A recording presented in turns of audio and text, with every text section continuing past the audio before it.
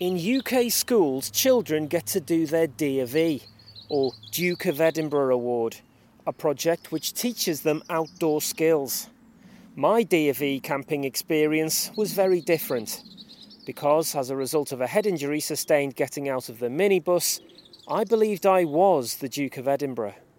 I inspected a tree and asked a fox what it did, believing for all the world that the forest floor was a state-of-the-art car manufacturing base, which I had been called upon to open. 3 nights I was there, chatting with a bin about my time in the Royal Navy. I wrote an article about this recently for Delusional Aristocratic Head Injuries Monthly. The experience forged in me a no-nonsense attitude to camping. I swore never to promote the faddish notion of paying over the odds to sleep in a field, and I set out my objections in a forthright blog post, Cold Glamping with Mike Prowse. So when I received an email offering me 400 quid to make a podcast about a brand new glamping startup, I immediately deleted that blog post and said yes.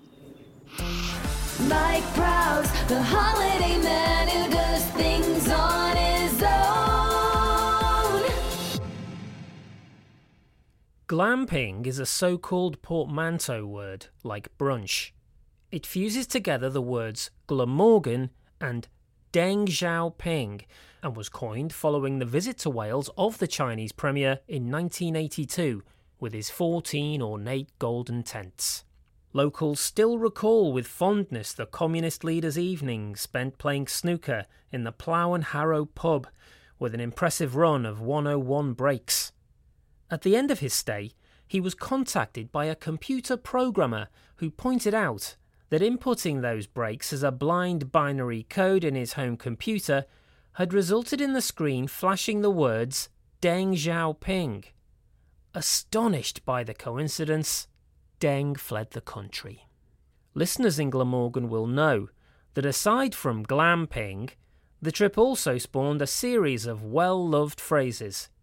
These include a total denger, meaning an unusual coincidence, and my own favourite, to go back to the fancy tents, being so shocked at the result of a sporting fixture that you want to go home. The golden tents of the Chinese tyrant were, of course, more glamorous than, say, calling yourself a duke and curling up to sleep next to a dead badger in the belief that it's Her Majesty the Queen. But I admire any entrepreneur who can get away with charging the cost of a night in a Premier Inn for access to a shed in a field. The entrepreneur who emailed me is Hakiro Shen, Brixton data guru turned investor who hit the headlines in March when he paid a corrupt newspaper sub-editor to make up a headline about him.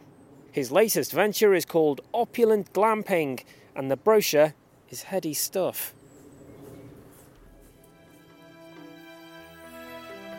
Imagine yourself suspended in a crystal offering panoramic views of a field which scientists agree is the flattest in the UK. Your decanter is cooled by a bucket of chili crabs. Eat them or leave them be. The strawberries are prepared, and my attendant goon will buff up your spoon. This is the level of luxury awaiting me as I review Hakiro Shen's Opulent Glamping. This week's edition of the Mike Prowse Solo Travel Podcast is brought to you by Ballard Megaphones. In the office, down the pub, or at the dinner table. Win any argument with a Ballard Megaphone!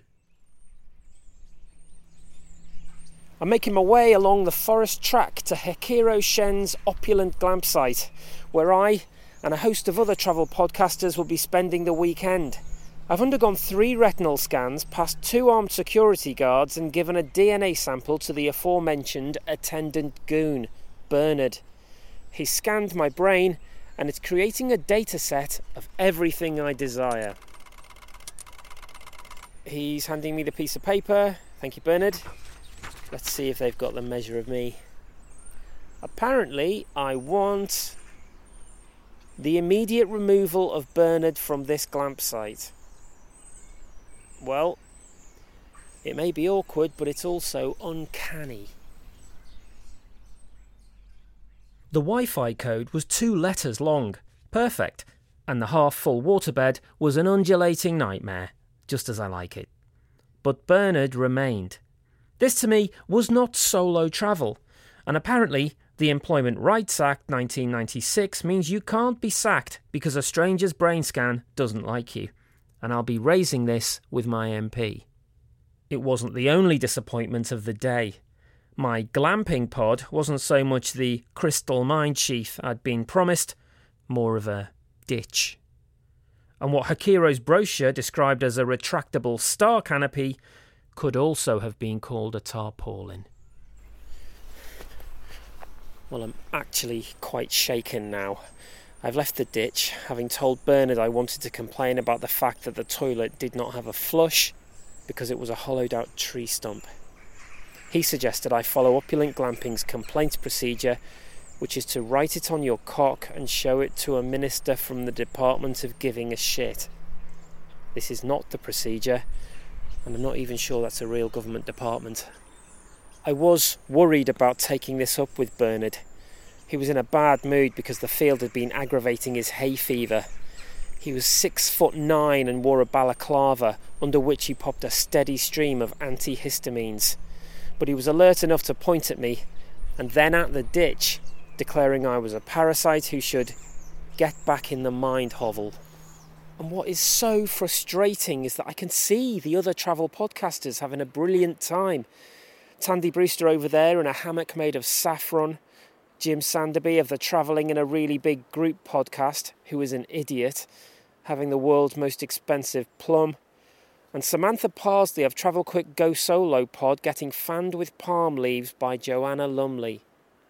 I'm going to find Hakiro Shen, and I'm going to demand some opulence. Hi Steve, how did you get your points about this quarter's slightly improved growth figures across so clearly? It's easy! I did it with this! What is it? It's a Ballard megaphone!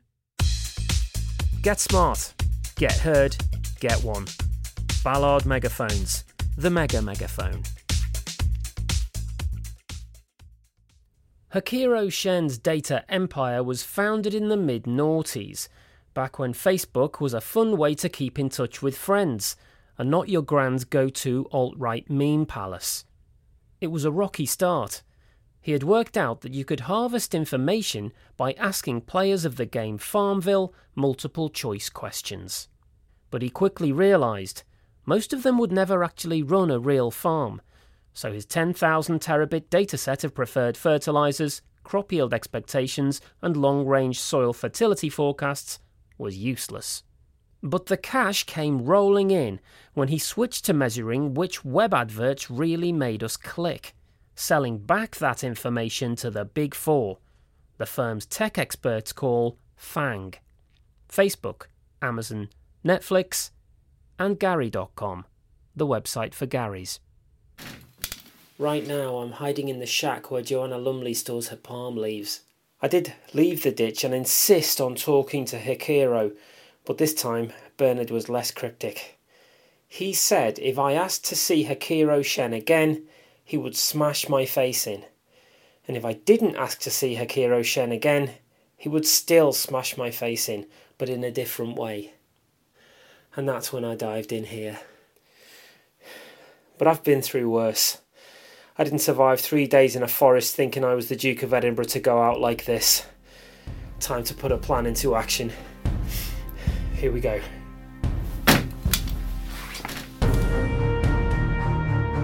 I had realised that my salvation lay in my current sponsors, Ballard Megaphones. Due to its handy shoulder strap and lightweight construction, I had entirely forgotten I had one with me. Bursting through the skylight of the shack, I stood tall on the roof and declared, Travel podcast brethren, come to my aid. This is not opulence. Prowse is under attack. Bernard is a maniac. My life is at risk. My life is at risk. At that point, the megaphone lost all power, and Ballard's shoddy manufacturing methods became all too clear. As the handle sheared off laterally from the central bell, no travel podcasters stirred, and slowly Bernard shook his head and advanced towards me.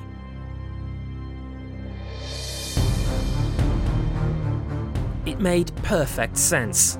Again, my destiny was to go solo. Dropping down from the roof of the shack, I ran full speed at Bernard. Even with his balaclava on, I could tell he was shocked. Especially when I reached out to my left and grabbed Tandy Brewster's saffron hammock. He was big but slow, and I feinted to my right before managing to wrap the beautiful-smelling hammock around his head. And with his hay fever, the stark reality of being encased in a woven mesh of plant stamen was too much to bear. Bernard fell to his knees, tearing at the hammock, sneezing and clawing at his face. He ripped off the balaclava to reveal the face of Hakiro Shen. In a sense, life's like a data company. You read the signs, make a judgment call, have lunch breaks. I'll leave that there. As Hakiro Shen kicked off the boot stilts that increased his height by a foot and wiped £34,000 worth of saffron from his face, I begged him. Why had he lured me here? Why demean me in front of my peers? He explained that he had always loved nature. He was nourished by the forest and the trees, and it was during a relaxing woodland walk 25 years ago as a teenager that he encountered the Duke of Edinburgh, who profoundly patronised him, reached for a handshake and told him that he was doing a really good job. This run-in with the establishment white male patriarchy sickened him. After this, there was little joy in nature for Hakiro. He retreated into a world of computers, delving deeply into data. And it all came flooding back 3 weeks ago when he spotted a copy of Delusional Aristocratic Head Injuries in a gum clinic. And there was my face. Enraged at the memory, Hakiro set the trap, and I walked straight in. Blinded by my desire for opulence, I assured him I had no recollection of our encounter, and there remains a chance that his run-in was with the actual Duke.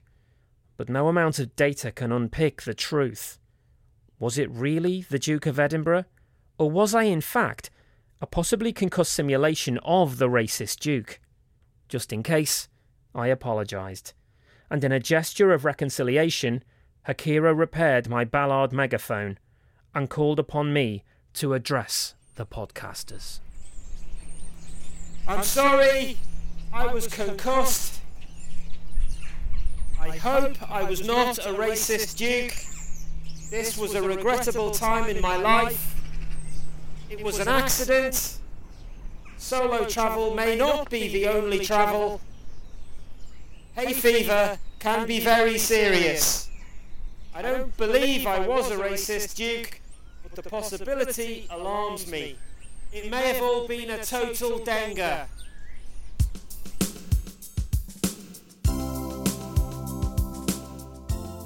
Announcement. Occasionally material dates badly when a noted individual referenced in a podcast subsequently dies. It has not been my intention to offend. This podcast was recorded before the death of Tandy Brewster.